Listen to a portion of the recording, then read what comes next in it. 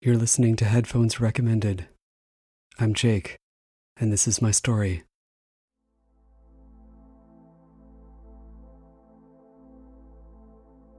The air was frigid when I started working on this game. It warmed up for a few months, and now there are frozen leaves on the ground as I finish development. I haven't released a game in 2 years. My last major project got a Game of the Year nomination at the Philly Geek Awards, but it didn't ever bring in enough money for me to be financially independent.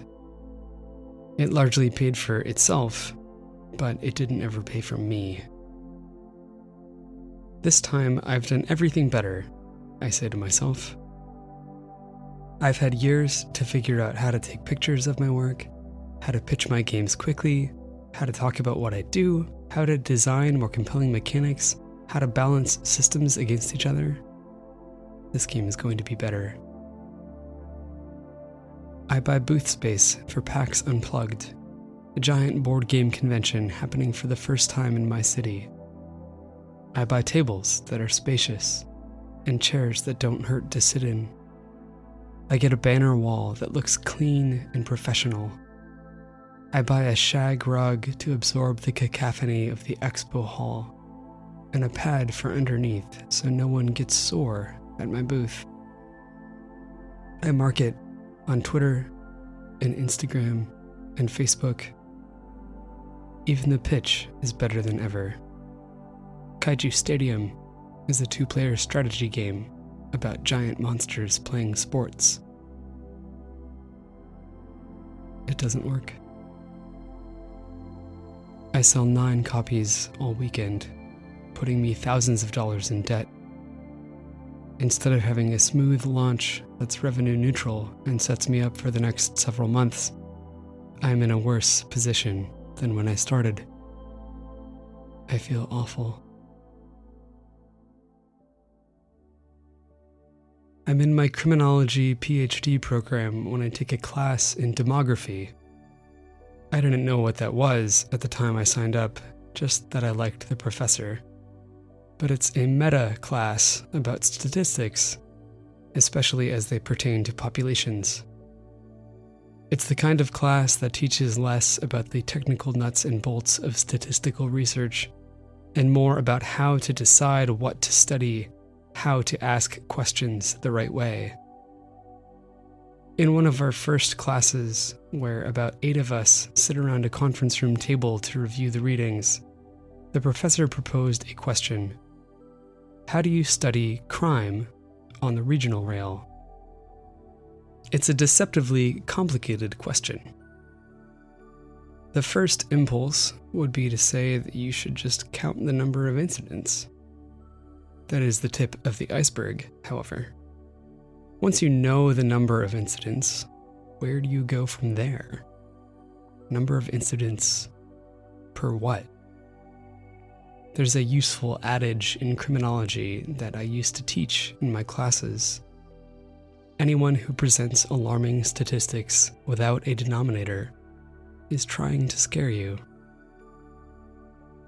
Maybe you could divide by the total city population.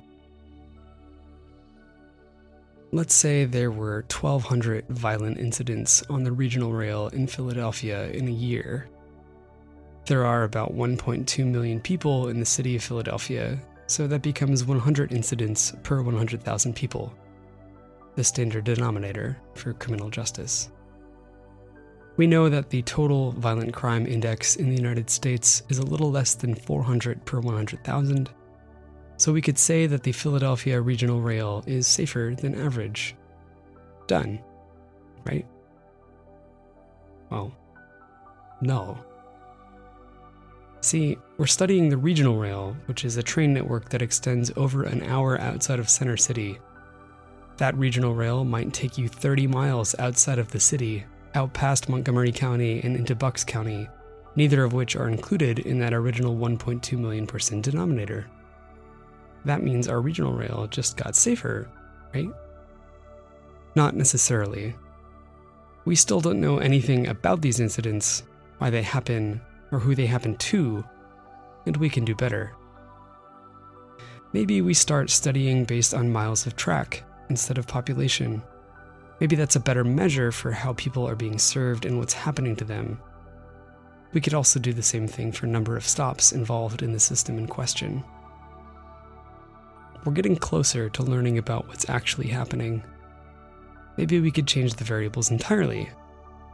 What if our denominator isn't population at all, but just incidents per ticket type?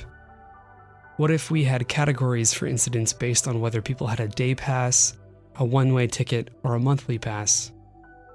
If infrequent users are being victimized more commonly than regulars, that kind of a denominator might tell us. We could then tailor public information programs on getting victims up to the level of awareness that keeps regulars safe. We can parse data ecologically. We could look at incidents based on whether they happened on or off the train to assess the safety of the stations themselves. We could look at on-the-train incidents based on which segment of track they happen on, or which station they happen before or after. We could look at incidents per time of the day. We could look at incidents based on the density of cars to see if people are more likely to be victimized in empty cars or in full cars. We could use gender or height or skin color or an infinite number of denominator variables to analyze data better, to pick apart the problem more intelligently, and to work towards better solutions that improve the world and the lives of the people who live in it. The point is that there isn't just one way of looking at anything, and it's up to you to figure out which perspectives you're missing.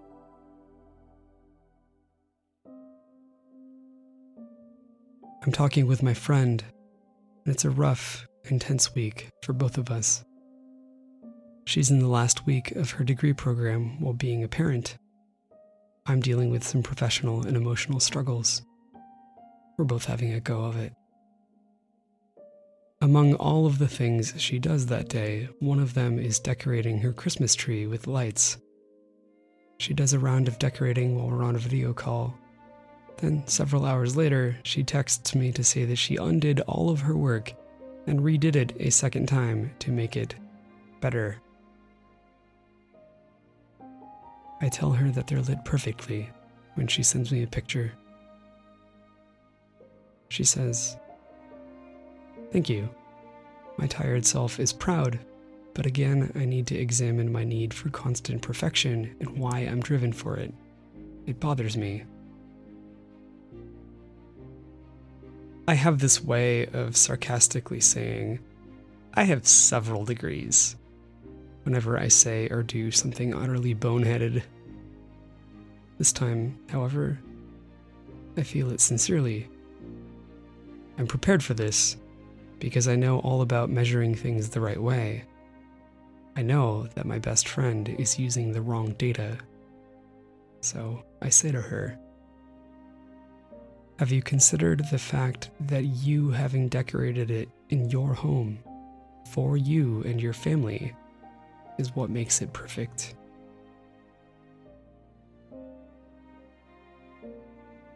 I am so good at reframing things for other people, and I forget to do it for myself.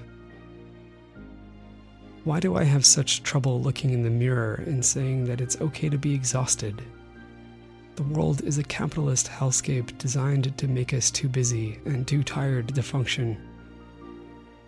Why is it so hard to realize the sum and value of the work that I do?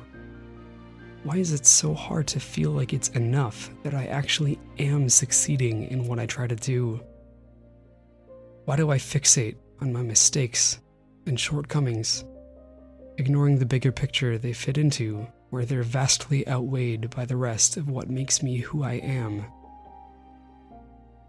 Why are these things so easy when they're for others, and so hard when they're for myself? Sure, it's frustrating that I worked hard on a game that didn't pay the bills, for example. But what about everything that went right? I learned so much during that process. I made a game I'm happy with. I proved to myself that I could still do it. People loved playing it, and I made the world a slightly better, more joyous place with my work. I helped a few people connect with each other for just a few minutes as they sat down playing together with something I built from nothing. Isn't that the point? Isn't that why I do what I do? I need to remember that sometimes I am simply measuring the wrong things.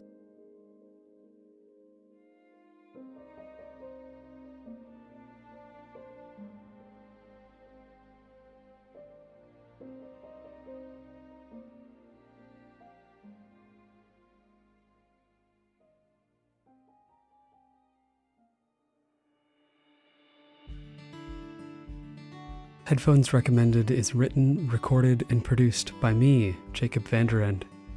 All of these stories are true. This show is ad-free and completely listener-supported by folks just like you.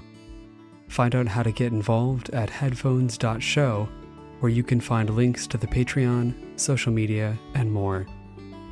Don't forget to rate the show on your podcast app of choice and to tell your friends. Every rating and recommendation goes a long way. Questions? Comments? Want to do a guest episode? Want to be a guest artist?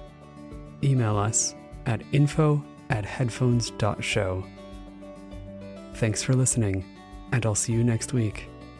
Be good to each other out there.